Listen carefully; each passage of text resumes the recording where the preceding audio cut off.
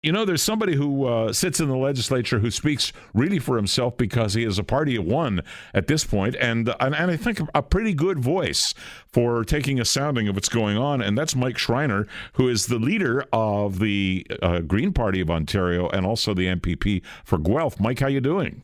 I'm doing great, Peter, and it's happy to have 100% of the Green Caucus on with you this afternoon. Well, you are 100% of the Green Caucus. We haven't seen each other for a while, but we speak every now and then, and I know that you're pretty hot under the collar with regard to what's going on as well.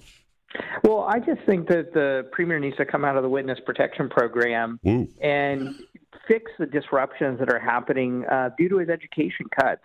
I mean, it was the Premier who I think set the stage for these negotiations, unfortunately, in the spring, when he aggressively was attacking union leaders before bargaining had even started. And so, you know what, I think the new Minister of Education has certainly done an effective job of changing the tone, and I respect him for that.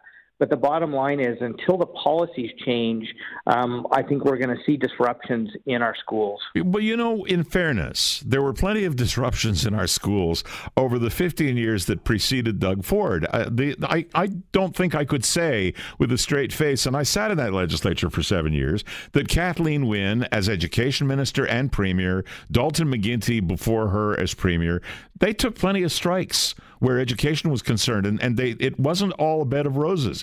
The education-related unions like CUPE and OSSTF and ETFO and the French counterparts, they're not easy to get along with.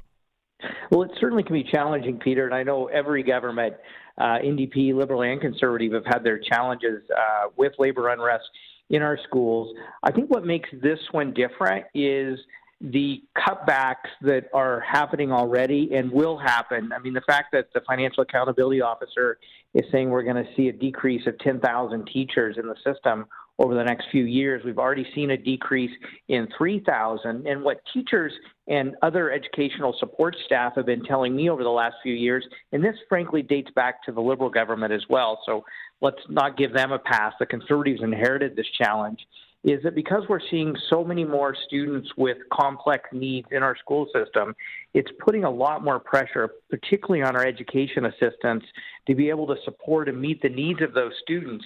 And so as you cut back the number of adults in the classrooms, it's only going to increase that pressure. And in the case of educational support workers, some of the lowest paid employees in the system, I mean, CUPE, the average CUPE worker makes $38,000 a year. I'm aware of that. In fact, I quoted that figure not 10 minutes ago in talking to some of my callers.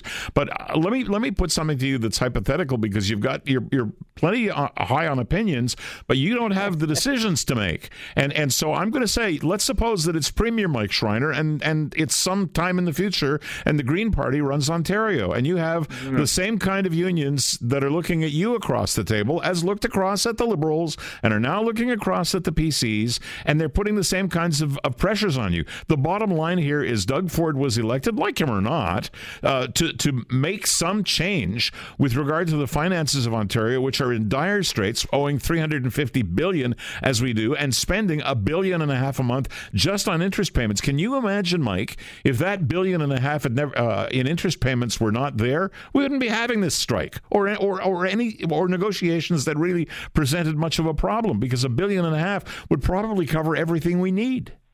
Oh, absolutely. That's exactly why I've been arguing for a fiscal responsible approach to government. But here's the bottom line, Peter, is the one program that the former Liberal government put in place that blew the budget way out of whack was the so-called Fair Hydro Plan. I call it the unfair hydro plan. We're borrowing over $3 billion a year to be the only jurisdiction in North America to directly subsidize electricity prices. The Financial Accountability Officer says it could cost us up to $90 billion over the next 2 decades. Oh, we needed a bogus Green Energy Act, and we got one, and now it's gone. But the bottom line is I'm just saying that the Conservatives were opposed to that program when they were in opposition. They've kept it now that they're in government. No, they canceled Green Energy. They didn't cancel the hydro program. It's the Fair Hydro Plan. Peter, it's the Fair Hydro Plan that we're talking about that's costing us about $3 billion that directly subsidizes electricity prices. At the very least, they should be capping that and means testing it. Because right now, you can be an incredibly wealthy person who your discount on your electricity bill is the same as what a low-income person's entire electricity bill is, and we're doing it at a tune of $3 billion. And I'll give Vic Fedeli, the former Minister of Finance, when he was in the opposition critic, he heavily criticized that program. And so if the government would cancel it or at least means test it, that is money that should be spent on healthcare and education and other essential services. Okay, so I did ask you if the Green Party were in power, you would obviously cancel the Fair Hydro plan. You would then shortchange yourself in the sense that you would be putting the onus on regular citizens to pick up the slack and pay a much larger bill coming in at every business and every home front door. Do you think people could afford it? Do you think they'd love you for it? Well, Peter, I think what we can do is means test it. So at the very least, cap it. So those people who with modest and lower middle incomes receive a bit of subsidy to help them cover the rising costs of electricity. But there's no reason that people who are wealthy and have the means to pay their bills should be getting the same subsidy. And we could use that money to help pay down the deficit and to ensure that we're not seeing the kinds of cuts in education that we're experiencing. Well, then I guess you've answered that reasonably well in terms of what the Green Party would do if it were in power, but you're not in power. You're sitting on the sidelines and you're looking at negotiations that are going to begin this afternoon at 4:30, and I would suggest probably burning the candle at both ends for the next couple of days, trying to come to a solution. What do you think? Well, let's hope there's a solution, because I think nobody, regardless of which political party you're associated with, wants to see students not being able to go to school on Monday.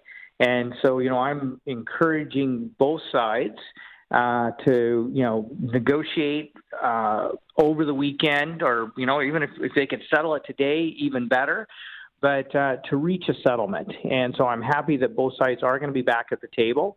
And, at the end of the day, we need to make sure that our education system has the resources it needs, and that we have enough support staff in place to be able to provide our students with the supports and education they need and deserve. Let me ask you a question or two more. In the calls that I took, and they were really across the board, I had union members, I had moms and dads and just onlookers, taxpayers in the province of Ontario, so it was pretty reasonably balanced.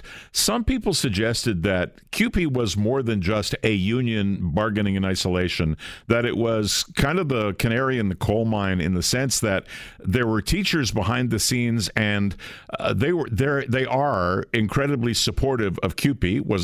This is not me saying that. This is what I heard, and our listeners heard, that they're just as happy to see it go down this way because it doesn't put them in the line of fire, and that this is probably the go-forward position of any union that winds up sitting with this government. Is this a political thing more than it is a union thing?